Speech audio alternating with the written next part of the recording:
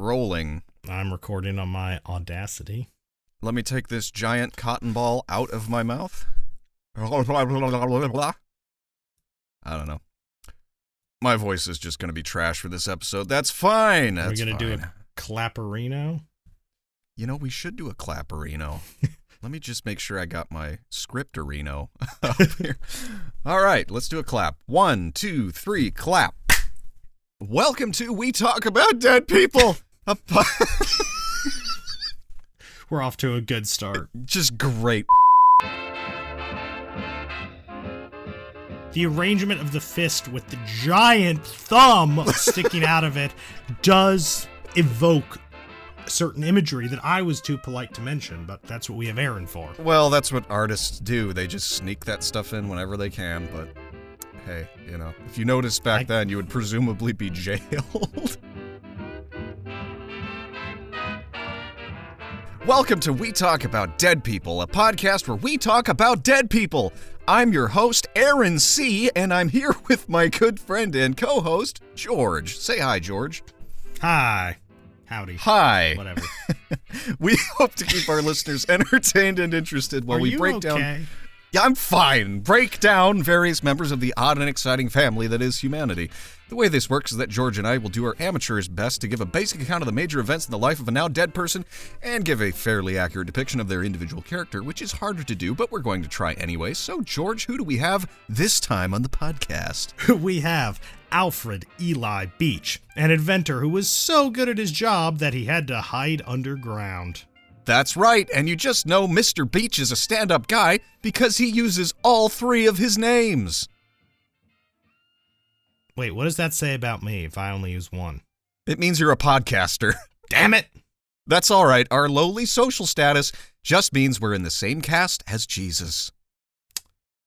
You know, I'm no theologian, but I'm pretty sure associating Jesus with us in any way probably counts as blasphemy. I have a lot of repenting to do.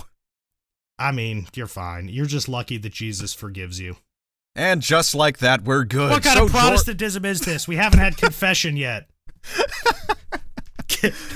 To the priest, off with you, you vile sinner. Well, instead of doing that, maybe we should head down to the history lab? How? The elevator's gone. What? It's not gone, it's just different. That's an automatic trash can. I had a new elevator installed. It's a pneumatic powered tube deal. Well, you're going first because I'm not climbing into the shiny chrome trash can myself. Yeah, okay, well, you're gonna have to if we're gonna get this episode done. Come on, just climb aboard. I promise it won't launch you to the moon, just halfway. All right, I guess the sooner we get this over with, the sooner we'll be dead, and that's all for the best. That's right.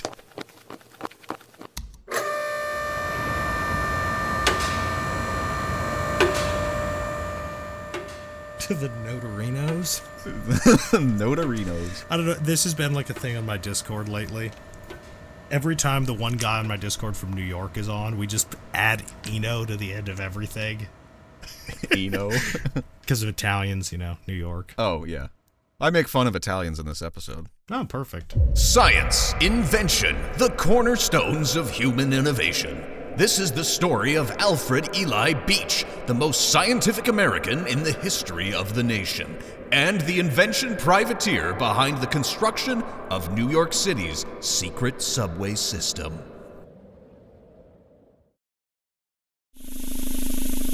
See, that wasn't so bad. I mean, considering the condition of the old elevator, I'm pretty sure we could have rappelled down the shaft with bed sheets and had a smoother ride. Mm-hmm. So, George, if you had to move a ton of people around one of the largest cities in the world, what would be your approach, and how would you secure your funding? I'm going to say ants and ants. I will take no questions. No, I will not elaborate. I've forgotten what I've already said. Well, I guess if I had to move a ton of people around one of the largest cities in the world, I would use personal airships. Like a little Zeppelin you tie, around your I don't know, you have like a backpack deal and it floats above your head and you can just control it with like little hand controls, like a VR game or something. This just sounds sort of like Just Cause. It is a lot like Just Cause. Yeah. But Just Cause, the multiplayer mod. You know, where you've got 100 people flying around the map. There was a multiplayer mod, to be perfectly honest. Dude, it was the coolest thing ever.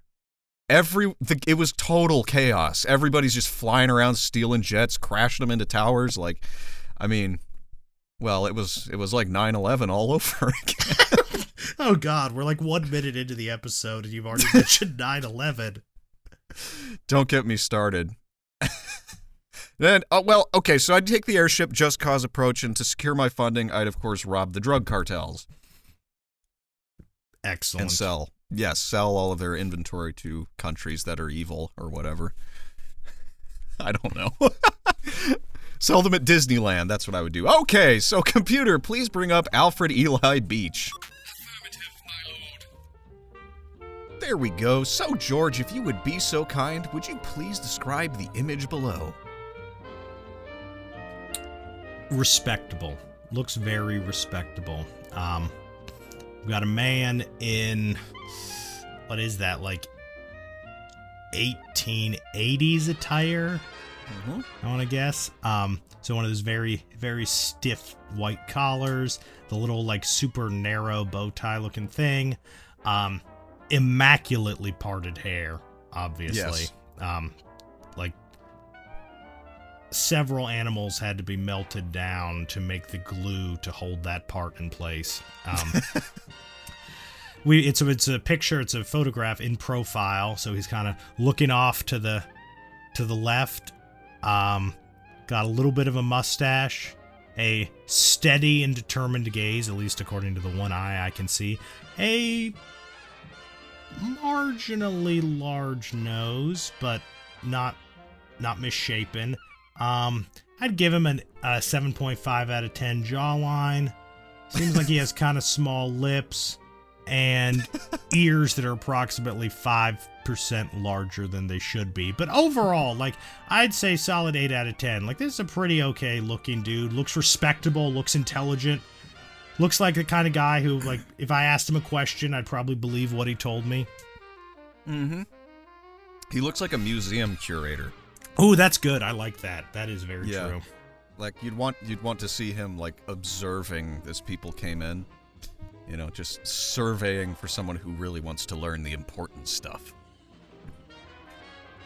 Yes, this is Alfred Ely Beach, and he has a very interesting story.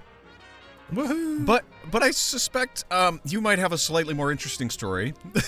I don't know about that. What did you buy this week? I didn't buy anything this week. Oh.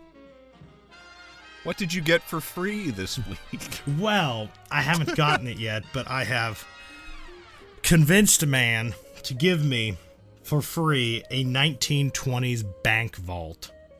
Nice.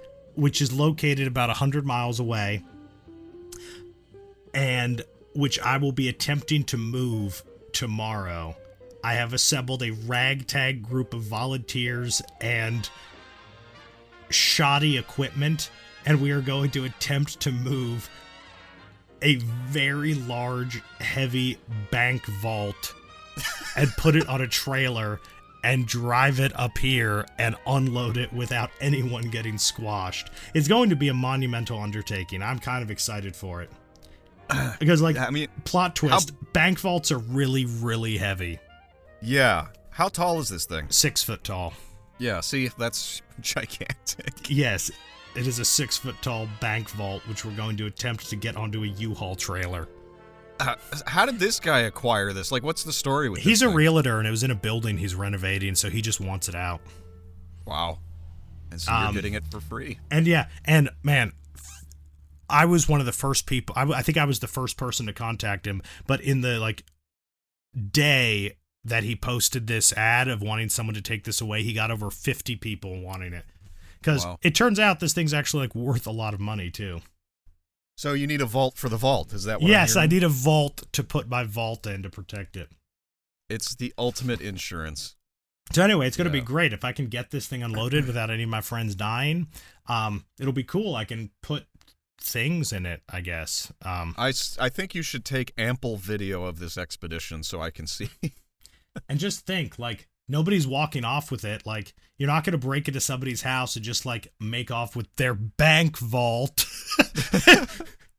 I mean, I think you'd have to have Mary Poppins' bag to do something like that. Yeah, so it should be pretty exciting. I can fill it with guns and ammo and stuff, or, rare artifacts from the past. Who knows?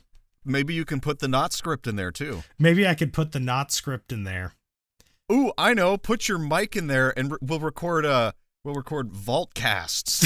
Vaultcasts, yes. Well, I mean, this is all dependent on us actually making it, because I've already said that if anyone dies while doing this, we will bury them in the vault. So I'm hoping nobody dies so that I still get the vault.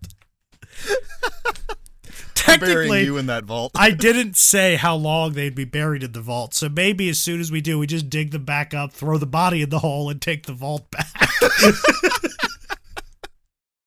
That would be a cursed vault. You'd probably have the soul of whoever died trapped in there forever. Perfect. I mean, things that are hard to steal, a bank vault. Things that are harder to steal, a cursed bank vault with a vengeful spirit locked inside. Oh my gosh. Well, this sounds like a worthy expedition, and it sounds about your speed. So yeah, so if I'm never heard from again, dear listeners, it means I was crushed under a bank vault tomorrow morning. Oh yeah, it's great. We've got an engine hoist for lifting up cars that we're going to try to use to lift it onto the trailer. And the best part is, it's Harbor Freight brand.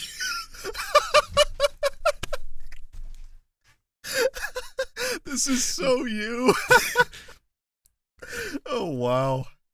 Your secret stash of Tide Pods and Harambe memes stored in the bank vault. Yes. And I've already had one person who volunteered to help me back out, but feel bad about it, so he paid somebody else $100 to take his spot volunteering. That person doesn't actually want to do it, so they just called me and was like, hey, I'm going to give you $100 to not be there. So somehow I've just made money by not getting help.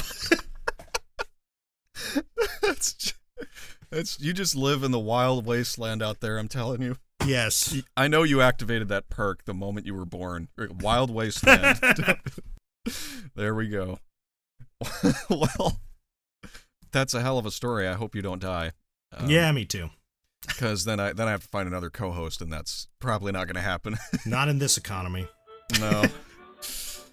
No. Well, let's talk about Alfred Ely Beach, because it's time to get into the episode, probably. And I'll just preface this by saying this is a weird story, and I had to do a lot of reading to get basically a picture of what was happening here, because it's not that it's all over the place, but it deals with corruption and intrigue and, corporate secrets and stuff like that, and it all happened in the 1870s, which means that the paper trail is kind of hard to follow. Because it's gone. Sad. Sad. They should have written it in stone. Anyway, also my voice is kind of killing me right now, so I apologize if I keep, my voice keeps cracking or I sound like a 12-year-old or a 40-year-old interchangeably. Anyway, New York City. What else is new? New York City, 1870. Amidst the bustle and dirt of city life in the late 19th century, one could be forgiven for being slightly overwhelmed. New York has always been... I'm not going to do that voice. New York has always been a pretty dirty town. Episode over. We've already made a solid, legitimate point. I say we just wind it down now. That's what you get when you increase the location's population from 60,000 to something around 4 million in the space of 70 years. Yeah, it gets to be kind of a hustle-bustle dealio. A bustlerino, you might say. Not only was New York City the rising hub for European immigration as America began to grow again after the Civil War, it was the home of many black immigrants from the southern United States and Central America, growing simultaneously as a thriving economic center for international trade and banking, and as a place where everything was happening. New York City was the original American melting pot. If you were there, you were probably something like a new arrival. And this came with a lot of baggage. No, say it isn't so. Yeah, so different cultures didn't really get along super well at this time, and there was still a language difference. At that time? Oh, jeez. No, at that time, these Europeans didn't all speak English yet. So there wasn't like the white people phenomenon. It was like Italians and Irish and some Anglos in there somewhere. Like, there's a Hungarian over there, and there's a Belgian over here, and everybody's super different, and we don't speak the same language, so that's a little bit scary, especially for normies and immigrants. You kind of stick to your own when you come to a new country, so you had ghettos, neighborhoods, and communities that were still very segregated. The Irish, who had run out of potatoes at home, were on both sides of every major riot the city experienced as both cops and protesters, while the Italians were forming their own little mafias inside of mafias, eating lots of spaghetti after their latest boxing matches. Catholics were being persecuted for doing Christianity wrong. Protestants were protesting against something, probably papistry, and according to the internet, the Jews were 100% conspiring against all of them the entire time. Compared to today's homogenized world, New York City was like a zoo without cages. In the 19th century, everybody was basically a walking caricature of their own culture, especially in New York City, because it turns out cultural differences get widely magnified when in proximity to other cultures. They do. The studies show this. That you become, like, by not being in Italy and being around people who are not Italian, you become more Italian. Oh, no, that's absolutely true, though. Like, there are traditions that are still carried out by, like, the Italian community in New Jersey that have not been done in, like, 50 years in Italy. Yeah. Yeah, it's true. It's sort of like you want to preserve a little bit of home, so you kind of go overboard because everybody around you is so different. You sounded like you were going to say something else. Oh, I was going to say, I was just thinking about, like, don't even get me started on, like, the contrast between my relatives in Germany versus me in America in terms of how we feel about being German. I'm not going to ask any questions there. That's sort of a frightening concept. We're all afraid of Germans over here. Throughout history, many people have been. Yeah, well, and with reason. But anyway, the Danes had it coming, okay? All right, you know what? I'm going to stop you right there because I know you're going to take this to the logical end. The Danes deserved it. All right. Anyway. All these Europeans and all these people from the South and all the people from Central America who had come in through the port were all becoming Americans, generally speaking. And what do Americans do in the 1860s, 70s, and 80s? Business. Lots and lots of business. I was going to say crime, but basically the same thing. Well, yeah, it's the same thing. I already mentioned the mafia. I mean, it's like business and crime. What's the difference? One, you're paying the cops. The other, you're not. Yeah. Basically. So the cultural melting pot I'm going to get assassinated by the Fraternal Order of Police one of these days. You're going to deserve it, too. So the cultural melting pot wasn't some meme, it was real. Through these portals would pass millions of new Americans, and at that time, a whopping 70% of the entire country's imported goods. That's a lot. Like, that's 70%. Actually like that's a like shockingly high figure. Yeah, 70%. People and things from all over the world entering into the Coliseum of trade and work. Hustle, bustle, newsboys, carriages, policemen, children all over the place. Some Italian shouting bada bing bada boom from a windowsill. Great stuff. New York City had a lot of issues to solve. I like how that transitions. Yeah. Can't have Italians shouting bada bing bada boom. Gotta put a stop to that. Policing, corruption, tribal turf wars. Same That's thing. my watch. This was an era that produced William Poole and the Bowery Boys. The Gangs of New York style stuff. You've seen that movie, right? I've seen that movie. Yeah, I have never watched it except for the clip with Bill the Butcher or whatever. Yeah. With the before the big fight scene when they're giving their little speeches. Prepare to receive the true faith. Yeah. They were all goofing off back then. Just absolutely off the chain. Yeah. But there was something... breaking it down even. Yeah, almost. Like, yeah. The Catholic Protestant thing, I think we easily forget how big of a divide that was. Oh, well, no, I mean, like, churches were regularly burned down in New York in anti-Catholic riots. I've told you about Dagger John, right? Yeah, you mentioned it not just a couple episodes ago, actually. Did I? Yeah, who threatened the mayor of New York, which was honestly pretty baller. Yeah. There was a lot of baller stuff going on back then. There kind of had to be because there was just so much action. It's because we hadn't started growing soybeans in the U.S. yet. I'm just hitting all the notes today, aren't I? Better times. Yeah, you're really just going off. But with all this going on, there was still something remarkable going on in this city. Because despite all of these differences and difficulties, New Yorkers still seemed to get shit done. And a lot of it, too. At this time, the lumbering Babylon was really starting to crank out all kinds of interesting people. Probably because it was just so dysfunctional. But New Yorkers seemed to thrive on that. There was nothing stable about the place. So the people learned to be dynamic, scrappy, and always on the move. Electric lights began to appear in the cityscape. Machinery. And that's when you stopped being able to see the stars. Yes. That's when it began. In the not script. Machinery of all kinds was springing up. Infrastructural problems were being solved with new innovations, but transportation was still somewhat stuck in the Stone Age. The horse-drawn streetcar was still the dominant mode of public transportation. Well, that and your feet, of course. And then one day, all of a sudden, New York City had a subway station. Just all of a sudden, it was there, open to the public. Can I get the Italian BMT on herbs and cheese? Not that kind of Subway. But you lied to me. I thought this was about Subway. I'm leaving this call right now. Please don't. The subways do sort of appear in the night, don't they? Like you wake up one day and there's just like a subway across the street. You're like, what the hell? And then one day it's gone. Yeah. And X-Files nobody knows why. Theme. So how did this happen? How was there all of a sudden a subway station, not a Subway restaurant, here in New York City? Well, it's a funny story. So let's back up a little bit. Remember what I was saying about New York being dysfunctional?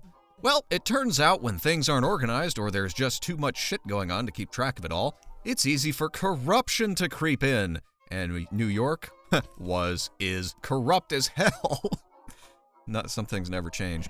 But behind every storefront was a gang, a mafia, some kind of political faction, you name it. And the biggest boy of all and in charge of this madness was Boss Tweed. Literally named Boss Tweed. It is one of my favorite names from American political history. Yeah, and this is the first time researching this. This is the first time I ever heard of the guy, and I was reading it. I'm like, is this like BioShock Infinite? Like, what? Boss Tweed? Like, you can see him in his tweed jacket, you know? But no, Boss wasn't actually his first name. It's actually fun. Boss Tweed, because it is such a distinctive name. Actually, once I used it as a backhanded. Actually, I think it was actually pretty direct insult. I was dealing with some local politics bullshit and somebody in an incredibly minor political position in a township who really thought they were some sort of political boss. And I literally said that at one point in a political thing. I was like, okay, settle down, Boss Tweed. You know, this is literally township government. Like, yeah. Calm it down. Well, if he knew how bad Boss Tweed actually was, he might actually be insulted. But since so few people know their history, I'm guessing it didn't take. I don't think he had any idea what I was talking about. So Boss wasn't actually his first name, but it was how he was referred to by the good people of New York City. All four of them. Boss Tweed was basically the Gustavo Fring of New York City at the time. Everywhere you looked in the streets, you would see this man's influence.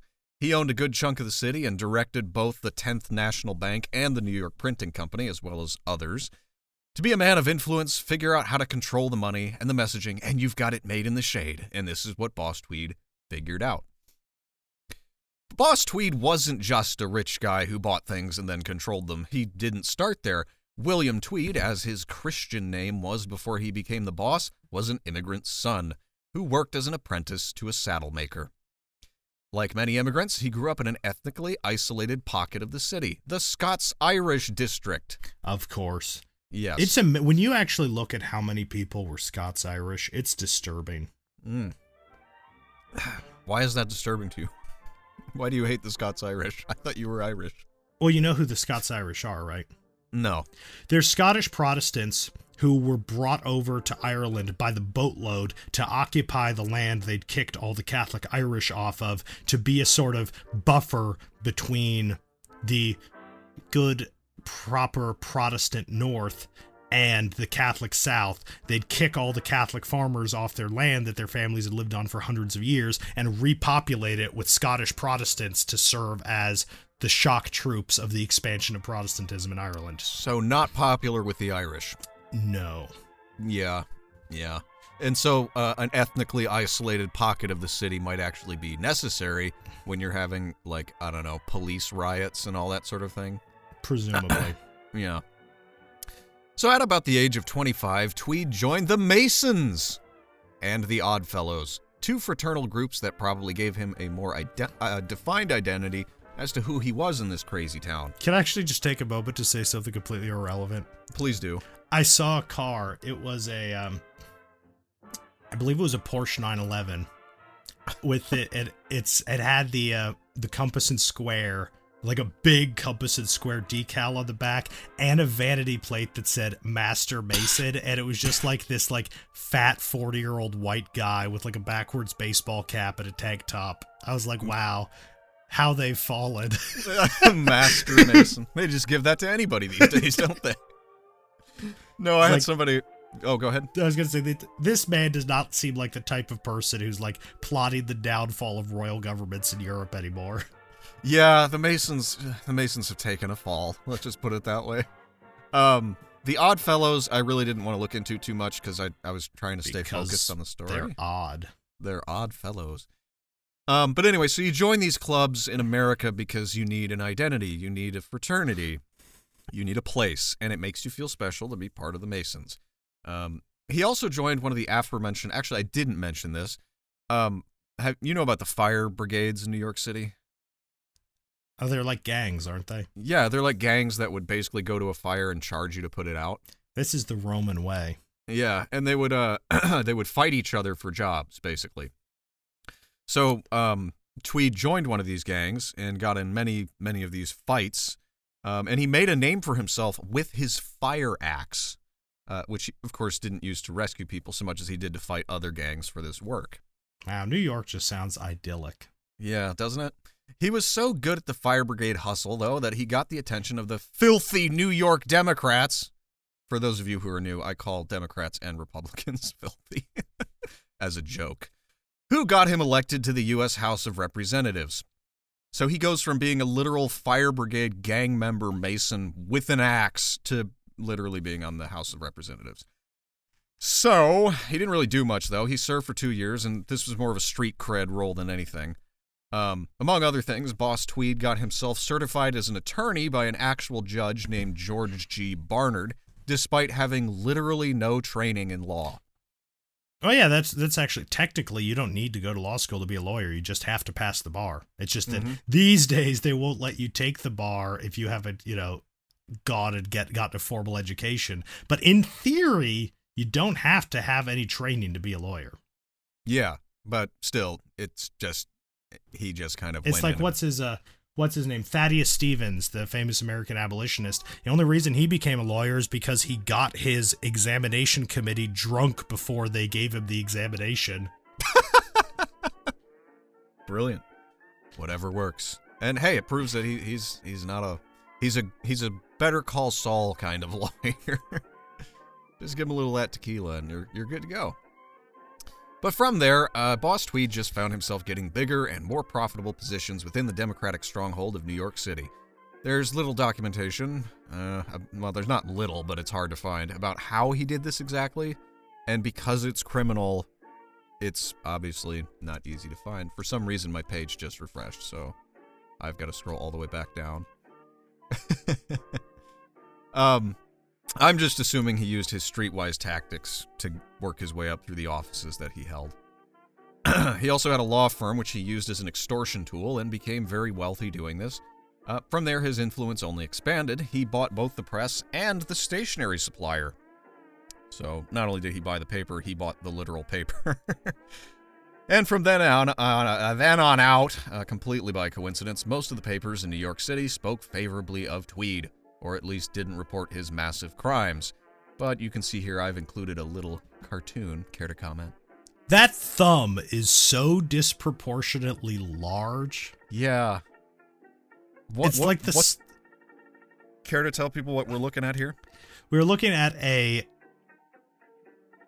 drawing of the city of New York with a hand with a little badge on it that says William Tweed on the cuff of the shirt, and this just god-awful massive thumb pushing down on the city. Like, this thumb is incredible. It's like the size of the rest of the hand. Like, this actually reminds me of a picture I saw the other day where somebody lost their hand or lost their thumb in a lawn mowing accident, and they had their big toe surgically attached to replace it. Oh my gosh. It was, I think I'd rather just go without a thumb personally, because it was not a good look. Yeah. But, I support their choice to have a toe thumb or whatever. But this is what that reminds me of. It's just a disproportionately large thumb. And honestly, this is going to haunt my dreams. Yeah, the caption is under the thumb, the boss. Well, what are you gonna do about it? And not to be rude, but I assume this is also a phallic symbol. Yeah, see, I wasn't going to mention that. I wasn't going to mention that the arrangement of the fist with the giant thumb sticking out of it does evoke certain imagery that I was too polite to mention, but that's what we have Aaron for. Well, that's what artists do. They just sneak that stuff in whenever they can, but hey, if you noticed back then, you would presumably be jailed. Don't forget to buy Aaron's upcoming book on phallic imagery. No! Now, the rap sheet of Tweed's crimes is extensive, but it's all paper crimes, so it's difficult to process. This guy bribed everybody, was director of many companies just because he did favors for the owners, but the main thing is that through these dealings, he effectively had complete command of the entire New York City government structure by 1869. He was the de facto king of this land of concrete and soot, and there was nothing that was going to get in his way. Were you going to say something? No. Oh, I heard you on mute. Usually I hear that little button and I stop because I'm like, he's going to say something. No, I'd just been adjusting my chair, and so okay. then I unmuted when I was done adjusting my chair. Because it's like a Pavlovian trigger for me. I hear the doot, doot, and then I'm like, okay, he's going to say something mean. You brace yourself for the cataclysmic fall of my words of reproach. The papist rage from the other end. Anyway, as we mentioned, one of the things that Boss Tweed had in his monopoly coat pocket was transportation. Tweed controlled pretty much every horse cart in the city in one way or another through his dealings at Tammany Hall. But the growing city desperately needed an upgrade because, again, the population is huge, people got to get places, goods got to get transported, and a horse and cart, it's a little medieval, you might say. Do you want to say something about what Tammany Hall is? Do you want to say something about what Tammany Hall is? I mean, it's been 3 years since I read up on it, so it's a little rusty, but basically it's a political or pseudo-political organization, which in theory is designed that people can join it and, get experience in politics and sort of learn how city government works and engage in civic activism and stuff. But in reality, it's basically the mafia, but political. And whoever's the boss of Tammany Hall is more or less the boss of New York City. Right. And it's sort of like you have to think of, well, people already probably think of New York City as like a separate thing, but back then it was like really, really separate. They did not operate like a United States government at all. Like it just didn't work that way. It was sort of the law of the jungle out there. Whatever worked, that's what you did. It didn't matter if it was legal or not most of the time. So like Chicago. Yes, just like Chicago, which the shade of that city grows long over my region of the Midwest. The country was crisscrossed with locomotive rail lines and tracks, and many cities around the world and around America had been re-engineered or founded with this in mind. New York City, however, was pretty old and had arisen during the age of the horse and cart. Clearing buildings and roads to build some kind of Disney Express line around the city would be very difficult, but the city needed better, more reliable transportation nonetheless. They had options, of course, but none of them were entertained for very long because Boss Tweed didn't have the rail lines or any of those companies completely in his control yet. He had worked out some kind of deal to build an elevated rail line, but the project just kept getting postponed. It was getting expensive, and Boss Tweed doesn't really care all that much about getting it going because he's still collecting all this money from the streetcar companies. But eventually, he did, as far as I could tell, he did expect to have some kind of a rail line at some point. So things went on like this for a while in the Rotten Apple. It was just the way things were. Alfred Eli Beach, however, was on a mission to change that. Born on September 1st, 1826, Alfred Beach arrived on the scene, the son of an expert in publications, Moses Beach. I miss the day when we had people named Alfred and Moses.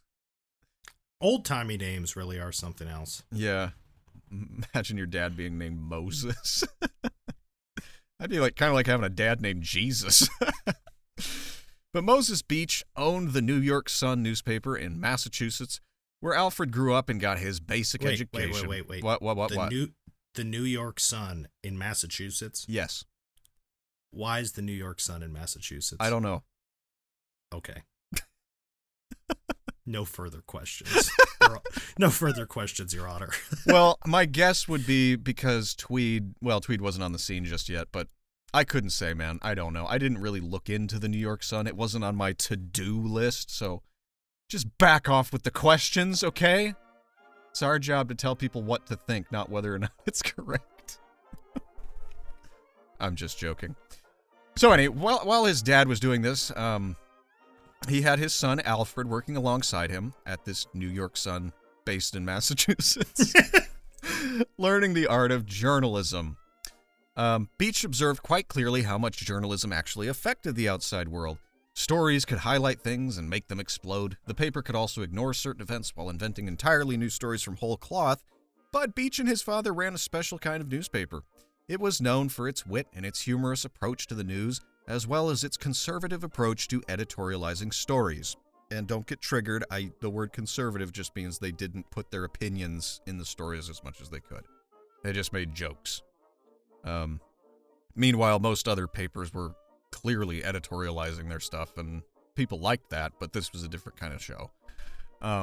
It was a very successful newspaper, and Beach learned that publications were extremely powerful tools. At the same time, as he was growing up, Beach had developed a strong interest in invention and science, so it only came naturally to him to combine the two interests. His favorite periodical above all was Scientific American. Hold your applause. It was known for showing off cool inventions, illustrating what the future might look like if science had a free hand, and it was generally just rad. I mean, it was a cool little magazine. And it wasn't the science we see today. Back then, there were articles about people who were genuinely trying to build perpetual motion machines, personal flight vehicles, and more cool things like that. It was a positive, forward-thinking publication, and Beach loved it so much, he bought it. Man, I wish we still had publications like that. Don't you? Just something nice. It's look at this guy. He's building a wingsuit. No, I'd be so much more interested in reading publications if it was we're still trying to make a perpetual motion machine instead of here's how intersectionality is expressed in the child laborers in the Congo who are mining the cobalt for your Tesla. Yeah. It was a different time, man. Very different time. Beach would work as the editor of Scientific American, and that was just his day job. Most of his passion went to the inventions themselves, and he frequently worked with inventors on their own devices. So he wrote this magazine, or worked on this magazine, or periodical, or paper, whatever you want to call it. He worked on this, but in his free time, he was helping the inventors themselves, and then featuring their inventions when they were done in Scientific American. So he was like, kind of like almost documenting his experience in the invention landscape. Because Beach himself was an inventor, and at the age of 21 applied for his first patent on an improved typewriter. Which, hey, great. This kept him occupied for a few years until he invented, wait for it, another typewriter. Oh, yeah. But for blind people. Which, that just kind of shows you a little bit of what he's about. He's putting his inventive mind toward problem solving for the good of humanity. This wasn't something that was done. It was a typewriter with like raised letters on the keys so people could feel where they were typing. That sort of thing. That's nice. Yeah. Like that's really nice. Isn't that cool? Like, he's kind of a cool guy. So this typewriter for the blind was displayed at the Crystal Palace exhibition in New York in 1853. Oh, God, I knew we were going to end up something like this. If you want a good rabbit hole, we've mentioned that the Crystal Palace is a rabbit hole that leads all the way to Shambhala. Yeah. Did I say in New York? I feel like it's in London. Is there two? I feel silly. We'll just remove the in New York part. He was at the Crystal Palace exhibition in 1853. But Beach himself here is portrayed as a bit of a struggling crusader for the good of humanity by means of science. A pure soul lost in a world of materialism and corruption. Yes, there was a Crystal Palace in New York in 1853. Thank you for checking. You're welcome. Thank you. I wasn't wrong. Okay, so the way Beach is portrayed in almost everything that's written about him has my radar, like, beeping off the charts. It feels like Lincoln. I was just about to say this. This is exactly what you said about Lincoln. Yep. It's he's portrayed in this fawning, almost smarmy fashion. I feel like I'm noticing a pattern that's developing in our show. What's that? My episodes are like, look at this cool person from history who was actually cool. You're like, look at this cool person from history who was a dick. I'm not saying he was bad. I'm saying his portrayal. You read the book. I mean, the main book that I got for this was The World Beneath or something like that. The World Beneath the City. I have some excerpts from it later on. It just reads like, oh, he was so good and the world just spat him out. And it's just like, it's kind of cringe. I don't know. But I do want to talk about it because I find this shrill technique of historiography to be exactly that, shrill. It's annoying. It's like the guy who does a cool thing, but those human animals out there tried to stop him because of their ignorance. It's like the scientists who sacrifice themselves for some kind of experiment for the good of humanity. You know, it's the Bill Gates, the Carl Sagan, the Stephen Hawking, like, oh, we're so sorry for him, all rolled into one. The struggling midwit smart boy of H.G. Wells' Time Machine, or the brooding but decadent captain from 33,000 Leagues Under the Sea, or whatever. It's just such a meme these days, I have to give it a name. Therefore, I have forged a portmanteau of smart and martyr, quite simply, the Smarter. Others will know him as the Neckbeard, the guy who's so smart he knows the whole game of life but refuses to play. The guy who brags about calling the cops on his neighbors burning leaves in Lake County, Illinois the day the fire ordinance passed as if it were some kind of heroic action. That guy, we all know that guy. And I refuse to make Alfred Eli Beach a smarter. I won't do it. I'm not going to do that. He was an intelligent fellow who didn't win very often. That's that. I don't feel sorry for him. He did some great stuff. He was a cool guy, but we're not going to talk about him. Like, he was a sad boy. He was a winner. Okay? Anyway, like I said, Beach wasn't just a loser, and I'm joking around with the way he's portrayed in history, but not joking when it comes to his actual achievements. A problem Beach wanted to solve was mail delivery. At the time, the extent of mail delivering technology was letter carriers and the railway. Telegrams were cool and all, but you can't send anything but some funny words, and everyone knows copy pastas get old. So Alfred gets to thinking, hey, how cool would it be if we had a series of tubes all over New York that could just launch little pods of mail all over the place? Can't wait till I get brained in the side of the head by a mail pod flying out of a sewer grate, and I open it up and it just says, we've been trying to reach you about your car's extended warranty. I'm like, what's a car? So this is like a little proto-internet, basically, because, you know, the internet's a series of tubes. Ha ha ha ha. Now, I know what you're thinking. Are they going to fire mail from roof-mounted cannons just to save time? No, but that also wasn't anything new. There were a few times in history where people literally did use giant guns to fire packets of mail over long distances. This obviously delivered the mail very quickly, and according to scientists, receiving a mail by artillery fire is 33% more effective at establishing your total dominance in the sexual hierarchy. Of course, the only other way to establish your total dominance in the sexual hierarchy is to be a podcaster. Yeah. Yeah. I'm tracking. Okay. I'm tracking. Okay. I'm getting amped up. This Canada Dry is really giving me the sugar spike I need. And it's preserving my voice. So Beach just goes and develops this pneumatic tube system and sells it in the 1860s. It's kind of a smash hit, and he even gets a little famous from it. Of course, we still use these today on a small scale at bank drive-thrus and things, and we still have pneumatic systems in some buildings and things. But Beach had an even bigger idea. I heard that button. I was just thinking, man, when I was little, I thought the pneumatic thing at the bank was the coolest shit I'd ever seen. Yeah. Like, my mom would, like, I'm going to run to the bank. I'm like, oh, can I come? Because I just want to, like, sit in the car and, like, press my face against the little back window and, like, watch the pneumatic tube. I was an enthusiast for pneumatic bank tubes.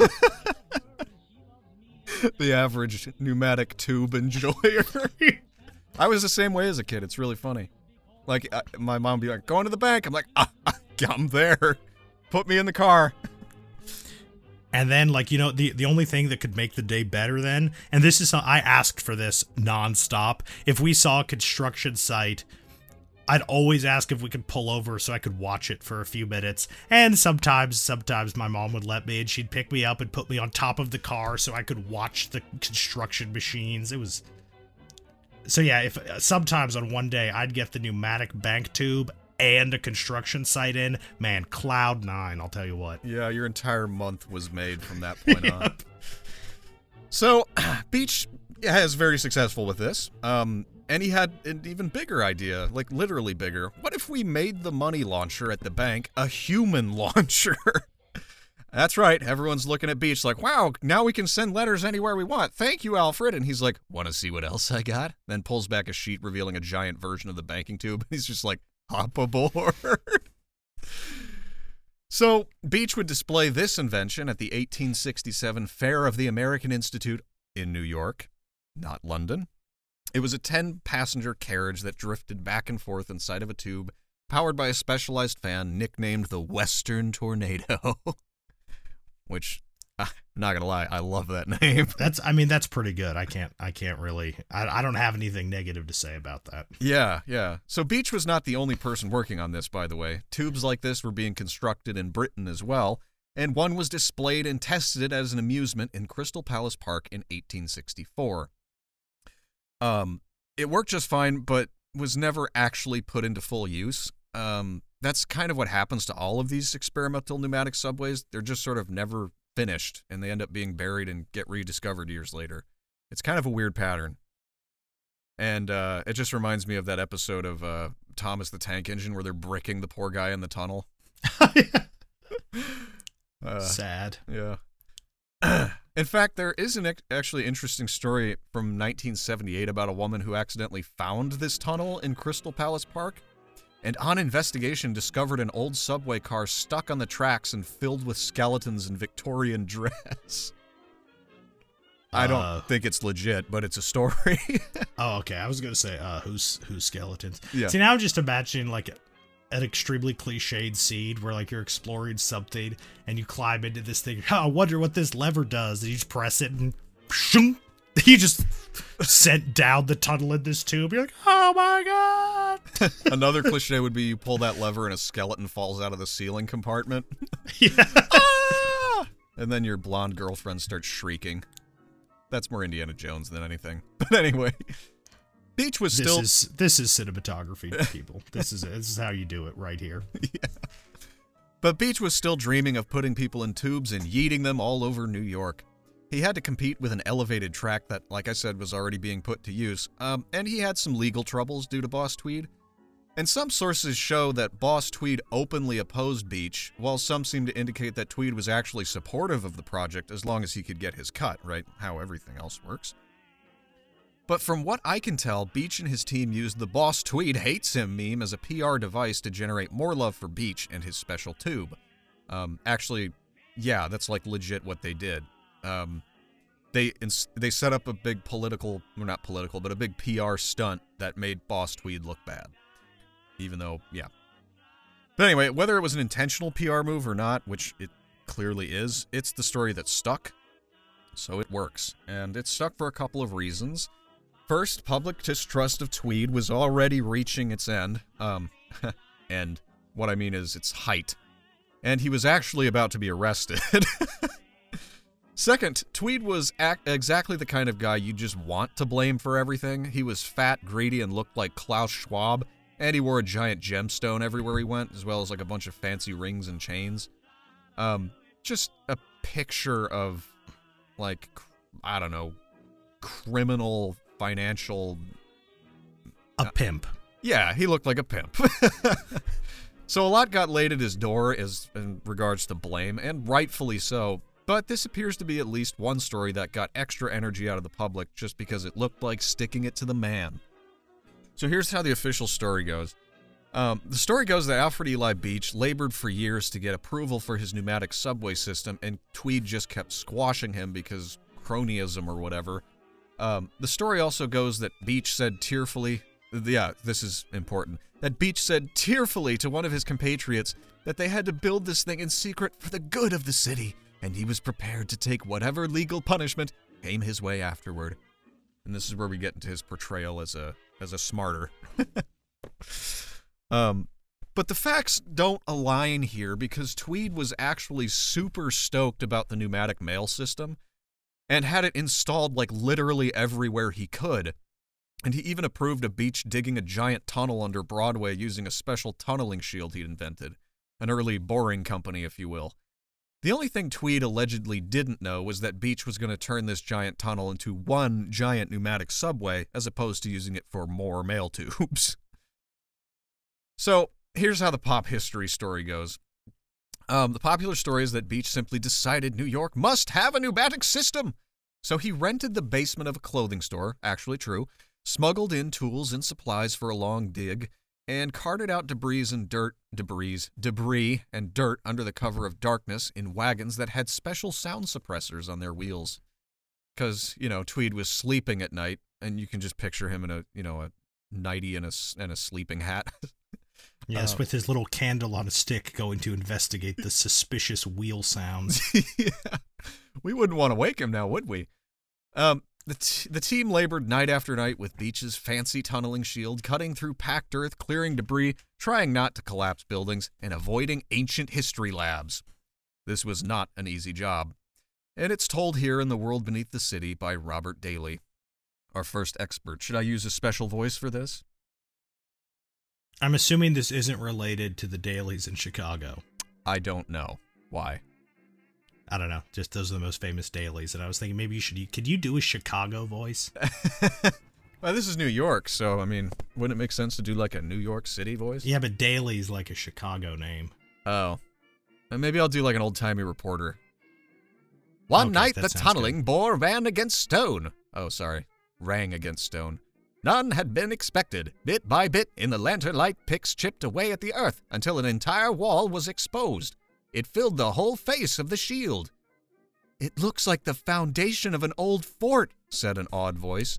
What do we do now? Asked another. Young Beach swallowed hard. Better get Pop down here right away, he said. A cab was sent galloping through the night to rout Alfred Beach from his bed. You were going to say something? I was going to say this reminds me of the time I was digging in Arizona and I found some sort of like doomsday food store laid down by like fundamentalist Mormons. And I remember I was just digging because I was looking for treasure because that's what you do when you're like 5. And I found something. I was so excited. I went to get my dad. It was like, I need to show this to my dad. I found a chest. And then it was literally just filled with grain. When my dad got it out and opened it, it was really disappointing. Oh, that's still a cool story though. Half-dressed, worried, Beach rushed from his house just as dawn was beginning to lighten the streets and buildings of Manhattan. When he arrived in the tunnel, lanterns were held close while Beach examined the wall. "If we remove that," stated someone decisively, "the street will collapse."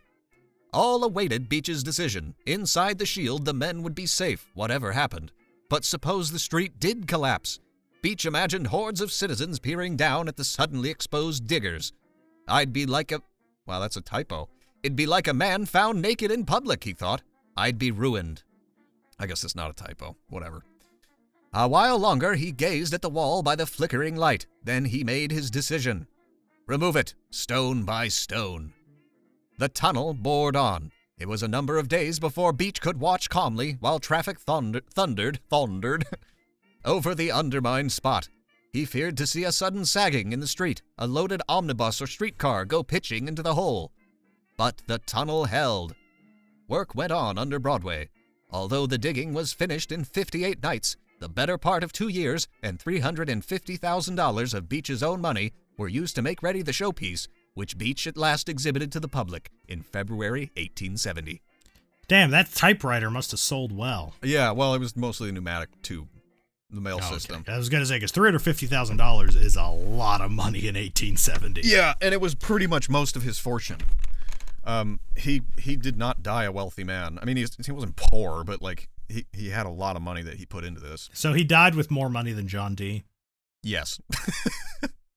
But less magic and more science. I would like to talk to the angels one last time. That's a good voice. That's what I sound like today.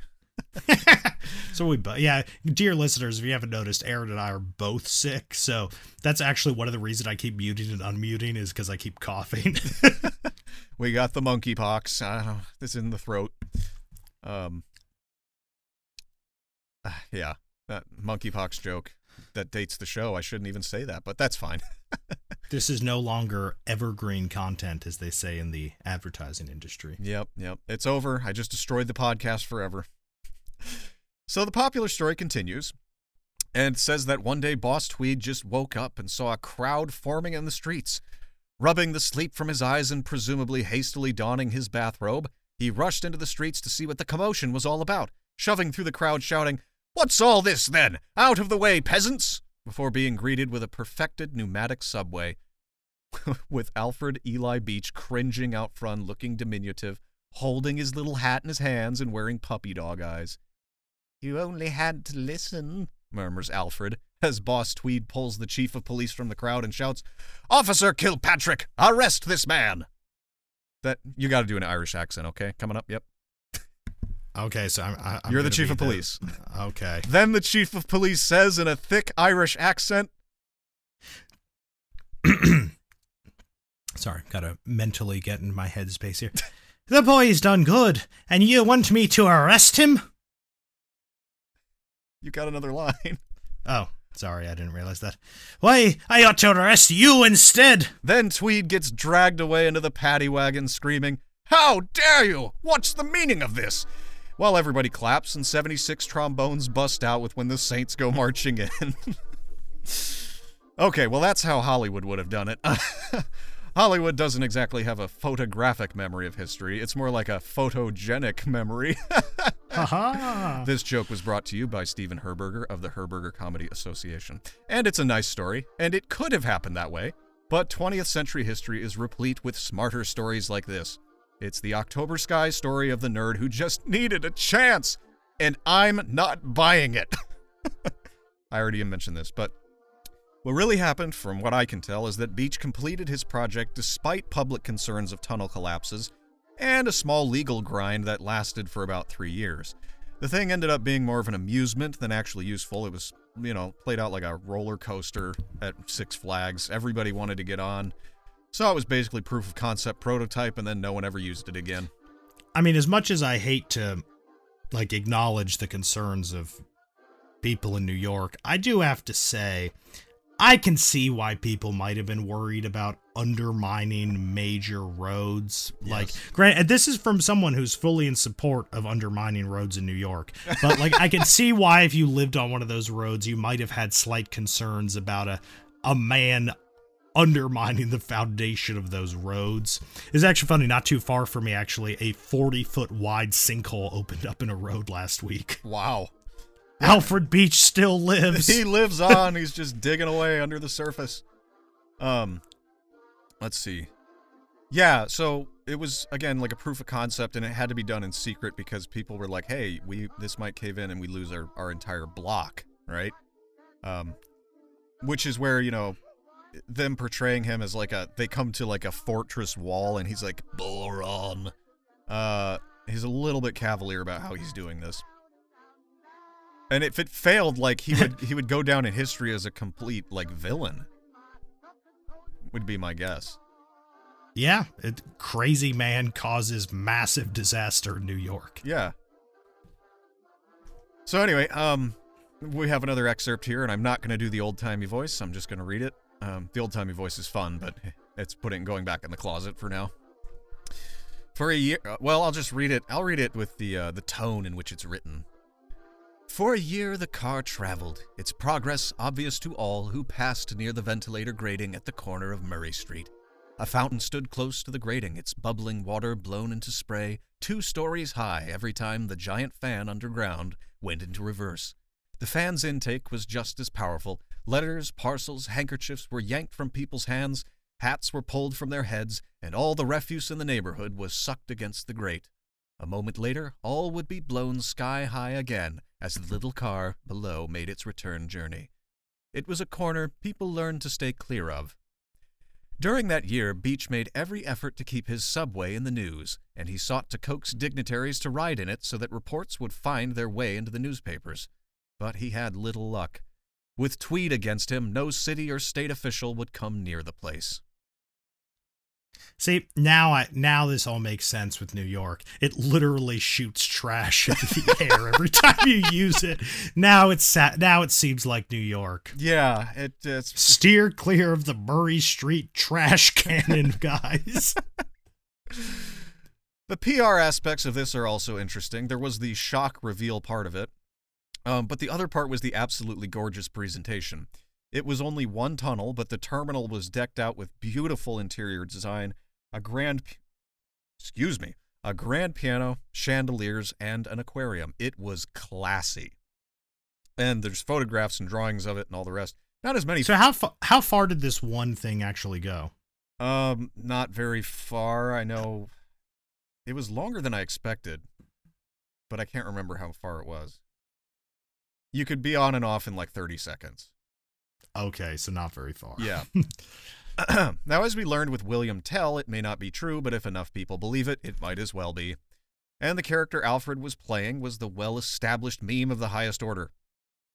He was sort of, in this story, he's like embodying a trickster archetype, which is why the whole story reads like Bugs Bunny versus Elmer Fudd.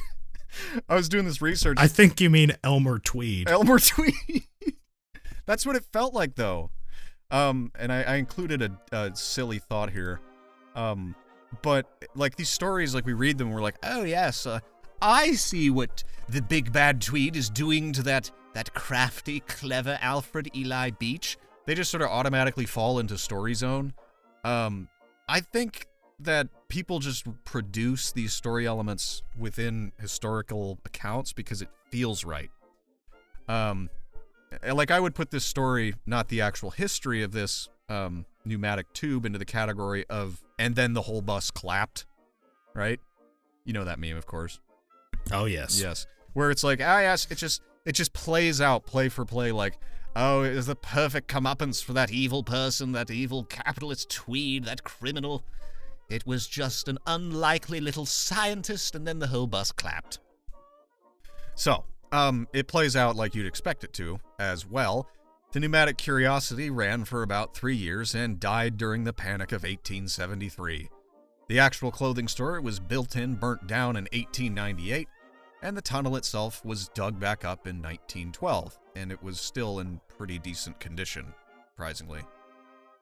Shortly after these events of the early 1870s, Boss Tweed was arrested for fraud or something, and his whole empire basically collapsed and his life ended in ruins. Like, he literally died in jail.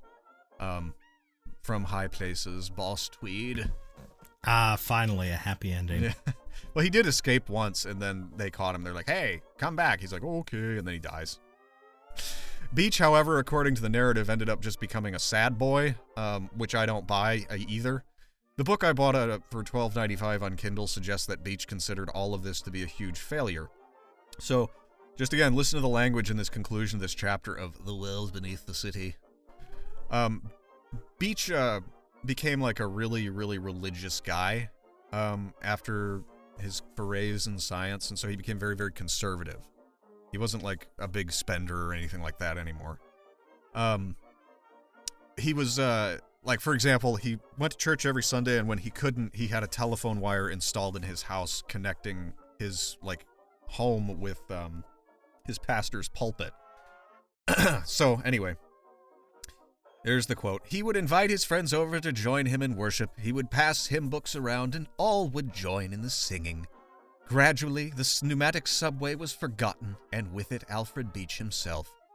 When he died of pneumonia on New Year's Day, 1896, at the age of 69, Illuminati confirmed, he had faded totally from the public view.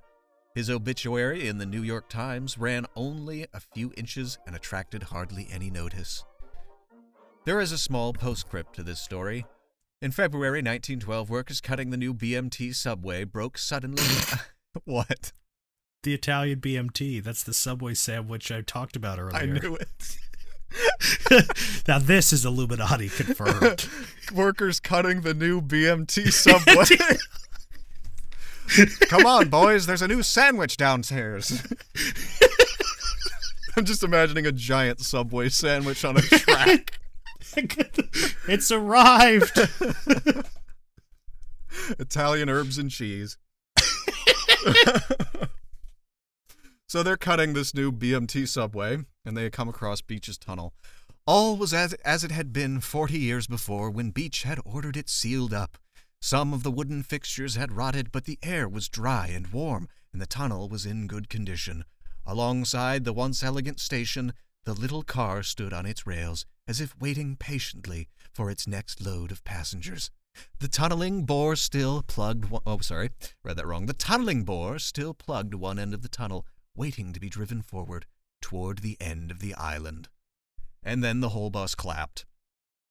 I don't know. I don't like that tone of, like, the little car waiting patiently. It rubs me the wrong way. So the legacy here is that while the pneumatic transport idea was awesome and pictures of the thing would decorate the walls of Subway restaurants until they were replaced by macro shots of tomatoes, the idea ultimately did not work out. Through a mixture of political corruption and practicality, New York's first subway was a failure. And while the clamoring hordes of immigrants rattled about above, Alfred Beach's pneumatic human rocket launcher sat unused and unloved beneath the surface of the earth. And that concludes our story. R.I.P. in peace. R.I.P. in peace. Yeah, so do you have a reaction to this? Well, I knew none of this.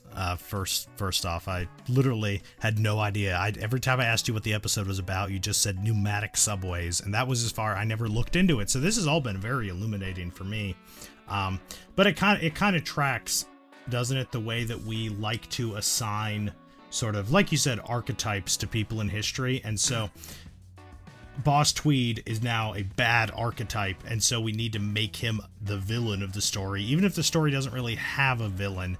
And even though Beach seemed, from what you said, pretty clearly working with Boss Tweed, since he is the assigned hero, we need to sort of make it like they were against each other, even though they weren't. And this is just, I feel like this is a lot of times how people approach history, is they need to decide who the good guy is and the bad guy. And if you need to rewrite the historical narrative to actually make that fit, well, you do, because that's, I feel like, makes it easier for people to digest history. Yes, that's very well said. And ironically, it's just editorializing, which, we talked about a little bit with the New York Sun in Massachusetts.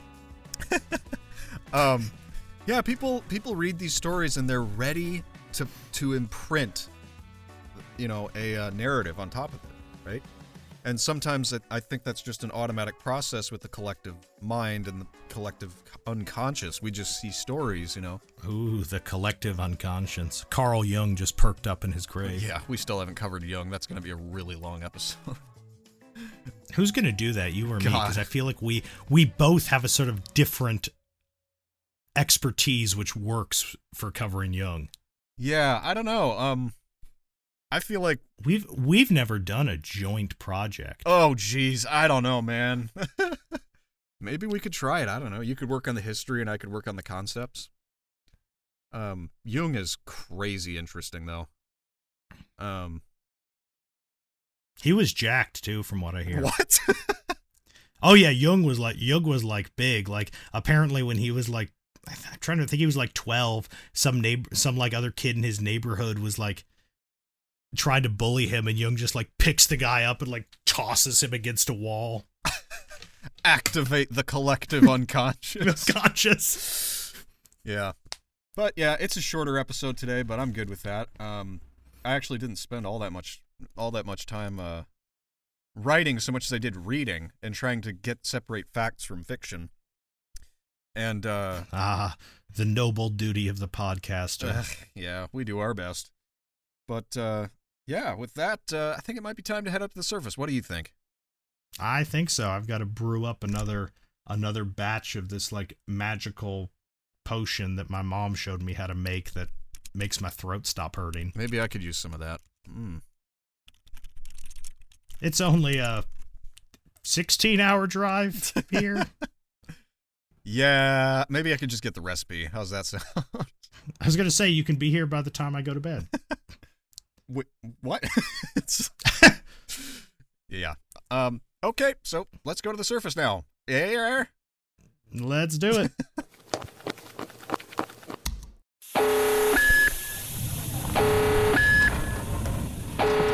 So, George, if you had to take down the entire corrupt structure of New York City, how would you do it, and what would be your escape plan? I guess I'm not allowed to say ants and ants again, but well, I feel like it would have to involve subways, the sandwiches, not this transportation bullshit. Right. Any ideas? What if we slowly replace the foundation of blocks with Subway sandwiches? That would be delicious. And that eventually a critical mass of Subway sandwiches will be reached and some sort of singularity will happen and the entire city will implode in upon itself. Streets. I'm assuming this is how that works with Subway sandwiches. Streets of sort spicy of like Italian. plutonium. once you get the critical mass and the demon core of Italian BMTs, it all goes down. Yep. And what would be my escape plan? Probably ride out of town on the pneumatic Italian BMT. Very good. And what about you? If you had to take down the entire corrupt structure of New York City, how would you do it? Can I say ants? I'm just kidding. I don't know. Probably some combination of like financial crimes and bank robberies. Maybe I'd do it like Joker style. But that's how New York City was built. Ha ha! What would be my escape plan? Be a banker? No, I'm just kidding. It would definitely be the Bane escape from Wall Street. Motorcycle, dude on the back, hacking, that sort of thing. That's great. When I got my new car, I had the GIF of that all ready to go on my phone. It's time to go mobile. And as soon as I picked up my new car, I sent that to like 10 people. Classic. Well, I think it's time to bring the show to an end for today. If you hate us, you're probably right, so consider funding the show by becoming a patron on patreon.com, or if Patreon is not your thing, drop us a little tip in Venmo. That's at WTADP. Our cover art was created by Ian Patterson of Ian Patterson Illustration. You can view more of his wonderfully whimsical work at www.ipattersonillustration.com. And with all that being said, we'll close out and let the sound of Alfred Eli Beach's human rocket launcher play you out. Yeah, listen to that bell. Oh, take a look at that. Oh my God! Woo! Listen to that horn! Oh my God! Oh, she's beautiful! She is beautiful! Yeah! All right! Oh my! Oh no! It's a BL2 too! Oh, the SNC 52! Oh my God! Oh, we're gonna watch this. Oh, this is special. This is special. Oh, that horn gives me the chills. And the chills have absolutely nothing to do with how cold it is here. But that doesn't stop a foamer. Oh, especially when it comes to heritage equipment. Oh, this is fantastic. Oh my goodness. Look at that. Blue and gray. Oh, coupled to the Iowa Pacific. We're 518. Woohoo! Aha! Woo! Listen to that horn. Oh, that's fantastic. Oh my gosh, look at that. All right. I wonder who TC Durant is. Oh well. This is just awesome. I've been waiting for this for months. Look at that. Illinois Central livery. Right here in North Creek. That is awesome.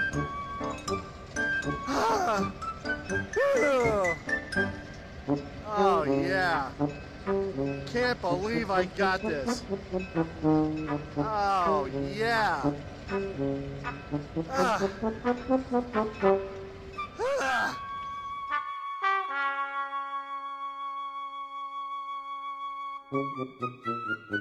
I got 7 Mac 11s, about 8, 38s, 9, 9, 10 Mac 10s, the shits never end. You can't touch my riches, even if you had MC Hammer and them